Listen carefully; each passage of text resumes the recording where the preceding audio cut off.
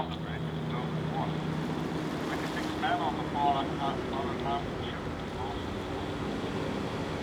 So it's the half or more lucky the ship being in ballast was an airlock and took longer to go down.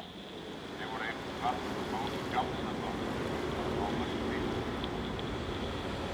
The day they were on the spot, very quick time, escort vessel came dashing up, and they weren't long before they had a ball on.